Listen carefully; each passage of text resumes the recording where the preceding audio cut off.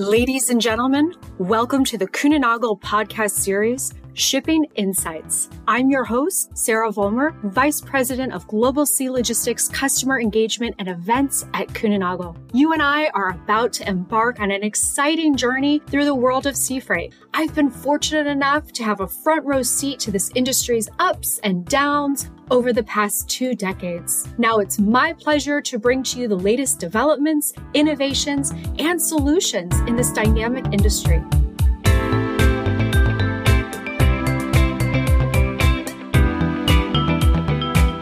Whether you're a seasoned pro or just curious about logistics, get ready for enlightening conversations and expert insights in our latest episode.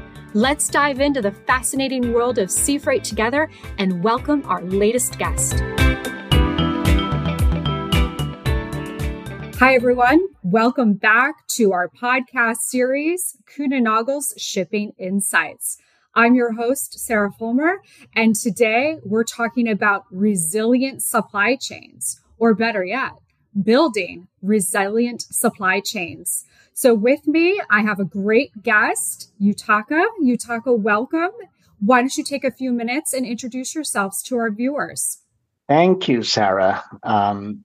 Thank you for inviting me to this podcast. My name is Yutaka Matsuyoshi. I am the head of international supply chain for Kuehne+Nagel, based out of lovely Schindellegi in Switzerland.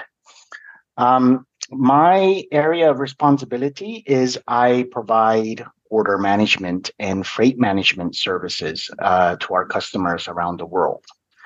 I am with around 20 plus years in the industry. I'm relatively new to Kuehne+Nagel. I just joined last year. So prior to joining Kuehne+Nagel, I used to work for a very large lifestyle customer for 9 years, managing their inbound supply chain, including 3 years of some painful pandemic crisis management. And before that, I also worked for a shipping company in various locations. I lived around the world in the US, in the UK, Shanghai, Hong Kong, and as said, now happily based out of Switzerland. So that's a little bit about myself. Wow. Okay. Well, we're going to get into some of these challenges we've had over the past few years. But you mentioned international supply chain, and then you mentioned order management and freight management. Is that all connected together? Absolutely. Absolutely. Most of our customers that we work with are customers who has production around the world, predominantly in places like Asia, shipping to destinations in Europe or into the United States. So the nature of their business is international. And we provide services for them, whether it is managing their purchase orders on their behalf. So that is order management. Right. So we take a copy of their purchase order and we ensure that these purchase orders and what's linked to this purchase order is delivered on time in full. But we also do a similar service more on the freight or container shipment level, where we manage customers' contracts with different shipping lines or trucking companies or even air freight forwarders in ensuring that their products are secured and shipped as well. So it's all very much interlinked. It's all about supporting our customers and ensuring that they get their products to ensure availability. Okay, good stuff. Thank you for that in-depth explanation. So let's talk a bit, we're all very familiar at this point about the numerous challenges we've had over the last few years. But now as we've come out of that, how have strategies and supply chains changed? I mean, as you said yourself, you spent many years with a global luxury or lifestyle brand. What are they thinking now? How have things changed for them? Yes, I see a very, very big change coming out of the pandemic. And I'll talk a little bit more about that later. But there's, of course, different groups of companies who has kind of taken different measures or steps over the course of the last 12 months. But what I see consistently right now is a new group of challenges that the customers are facing. Back during the pandemic, it was all about how do I get my products out of the origins through a congested infrastructure, avoid lockdowns, and figure out, where it is and discussing how much I need to pay, when it comes to the astronomical amount of freight and storage charges that was coming at the customers every single day. Today, this has changed into how do I deal with inflation? How do I deal with the over inventory and excess, stock that I have in my warehouse? And how do I switch what I have in my destination warehouse with fresh products that I have at the factories at the origin? Because now the seasons are changing. Right. So the challenges that the customers are dealing with has changed dramatically over the last 12 months. And also, I think the freight industry, especially in the shipping world, we have seen also a significant decline in products moving around the world. I think the latest statistics shows around a 9% decline compared to last year, same period, year to date. But on the other hand, there's more ships to carry products. So there's approximately 4 or 5 more percentage points of additional capacity. So there's no more issues around capacity or infrastructure constraints. It's really more about the geopolitical pressures and the inventory issues that the customers are now dealing with. Right. Well, we hear it a lot, comparing 2023 to 2022. We talked about it in 2022 versus 21. But really now it's really comparing back to 2019, right? It's pre-pandemic. And with that being said, do you feel that the customers are reverting back to the way of thinking of 2019 in terms of how they manage their supply chains? Or are they taking lessons learned from the pandemic and then evolving their supply chains? It's a very good question, Sarah. And we've been observing these different customer behaviors over the course of the last 6 months or so. Unfortunately, we see a group of customers that has really turned back pretty much in the same old way that they used to operate in 2019, which in fact was the way that was operated over the last 20, 30, maybe even longer years. So they just hit the rewind button, huh? Yeah, press the button back to 2019 and pretend everything has not happened. But we do see a group of customers that is looking at diversifying their sourcing patterns. So moving into different countries other than the typical China, Vietnam, Indonesia. We see a lot of customers going into the Latin Americas, also the Eastern European, Middle Eastern, African regions to create, a more diversified production network. So definitely there's customers that's taking some of the learnings in. There's also customers that is looking into technology. And I think one thing you could say which is very different between 2019 and today, is there's so much technology options, digital options out there now. So some of the customers are looking at how can they utilize these different softwares and digital solutions that's come out. How can they potentially insource some of their operations and bring it back in-house to potentially save some of the costs that they're paying to outsource some of the work and utilize these technology. So we do see some of these measures that customers are taking post-pandemic, so to speak. Okay. Well, let me ask you a little bit about technology. I feel over the last couple of years since we've started doing these, technology always seems to rear itself, right? Have there been improvements, in the last couple of years in terms of the technology? Because I think there was always a fair amount that was out there. And then some would maybe challenge the efficacy, right, of some of the options. Have you seen now a vast improvement in terms of the capabilities of the various platforms that are out there? I think it would be fair to say there was improvements, but improvements in the area of an intuitive user interface or, tools that gives the users, a good understanding of what they're actually looking at. Though I think in the past, there were tools that did the same thing. Maybe it was just not as good of looking as it is now. So there's significant improvements, I think, from a UI point of view. Where I do not think there hasn't been a lot of improvements was what goes into those tools and how it's being captured into those platforms.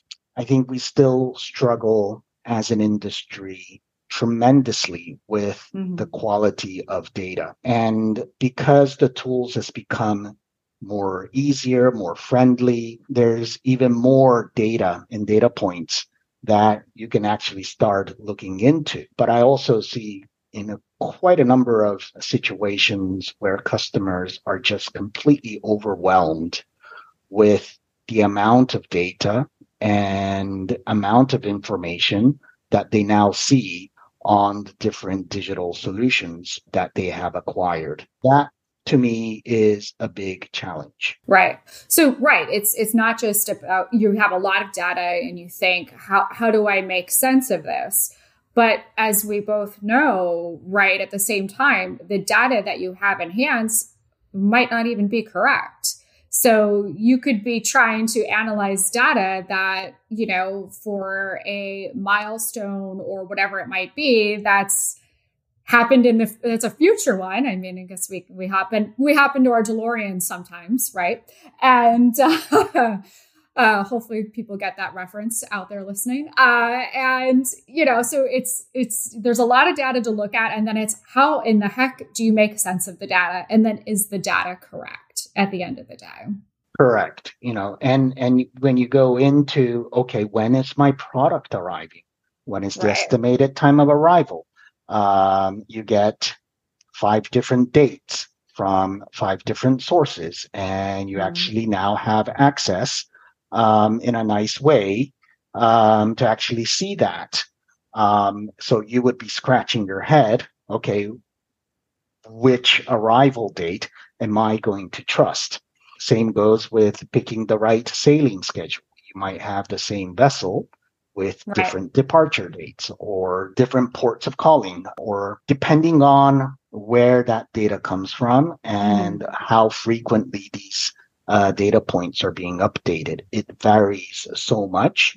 And it's because I think people have tried to do a lot in making updates all the time. It's also creating even more inconsistencies, in my view, at the moment. So I find it a big challenge for customers and also for ourselves as well. Right. Well, how do we see around this, right? What is there a solution or multiple solutions in order to solve some of these challenges? I wish I had like the ultimate silver bullet for this and say, look, here's what you need to do, and all your problems will go away. Unfortunately, I haven't been able to get to that yet. Maybe I will one day. You heard it here first. Yutaka will get to that. But I think one of the things that I discuss with customers oftentimes is be clear yourself on what matters and what is most important for you. You might be dealing with tens of thousands of articles and millions of purchase orders or shipments every day. But of course, all of these shipments are extremely important. We fully understand that. But there are products that matters. There are, orders that just cannot be late, and try to segment your products in a way where you can actually see these are the ones that I can never, ever, ever, screw up. These are maybe the next important group of products, and the last are replenishment. If it's late by a week or two, I will survive. And start building tactics around what you have segmented. That helps you start to realize what is really, really most important and where you want to focus your resources on. And when you start looking at, let's say, the most important products or orders that you cannot fail on, you should start asking yourself, okay, what are the most critical milestones and information that you really need? That action will trigger an action that you could take. An action or decision, just something. Something, triggering a next step, triggering something, because oftentimes, you might end up with 30, 40 different milestones from production to the destination DC, but I'm pretty sure you may not need all of these steps along the way. I think there are these certain moments, the critical moments, that will be most important for you. And really define that and ensure you understand that, and ensure what are the actions, what are the decisions you want to take from those milestones in case something does not happen accordingly. Share those with a partner, a logistics service provider. I think it's also very important that this is also shared and the goals are aligned. I also see now, sitting in the service provider world, it is very hard to determine which consignment is important and which may not be. Again, I'm not saying one is not. I think everything is important, but there are certain products, I'm sure, in all customers that is critical. Right. And having access, as you just said, right? Having access to that information, whether it's a call, an email, whatever it might be, is paramount so that the provider, whether it's us, somebody else, can assist here and properly also prioritize on our front. Absolutely. Very, very good piece of advice, Yutaka. Thank you very much.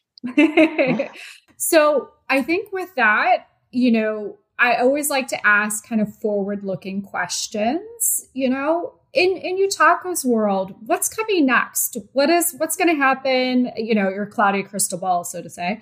What's going to happen, the rest of the year in 2024?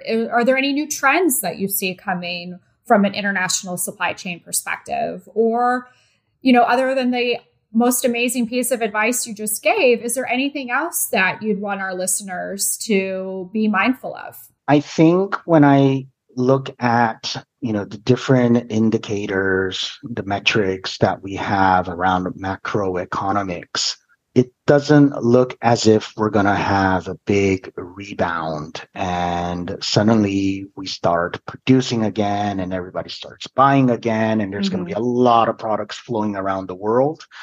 Would be unlikely from what the crystal ball says for now. So I think we would still have a rather slow movement around the international flows of products. And that would mean customers will still continue to have the challenge of ensuring inventory levels are optimized and cost control is of paramount importance. So I don't think there will be, hopefully, a big disruption, but we never know. But unless there is, some sort of big disruption again, this is kind of what I'm seeing as far as the macroeconomics are concerned. I think, the sourcing shifts will also continue and accelerate.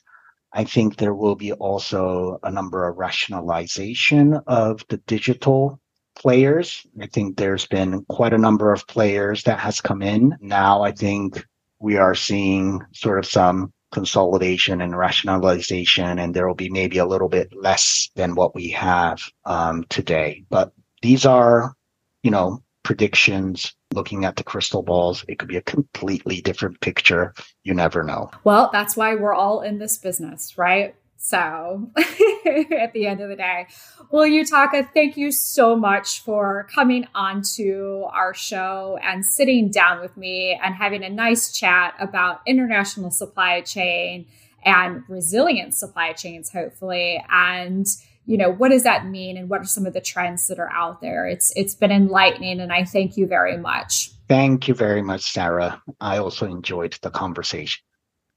Great. Well, be sure to follow us on LinkedIn and our other socials and tune in to our next episode. See you all soon. Bye-bye.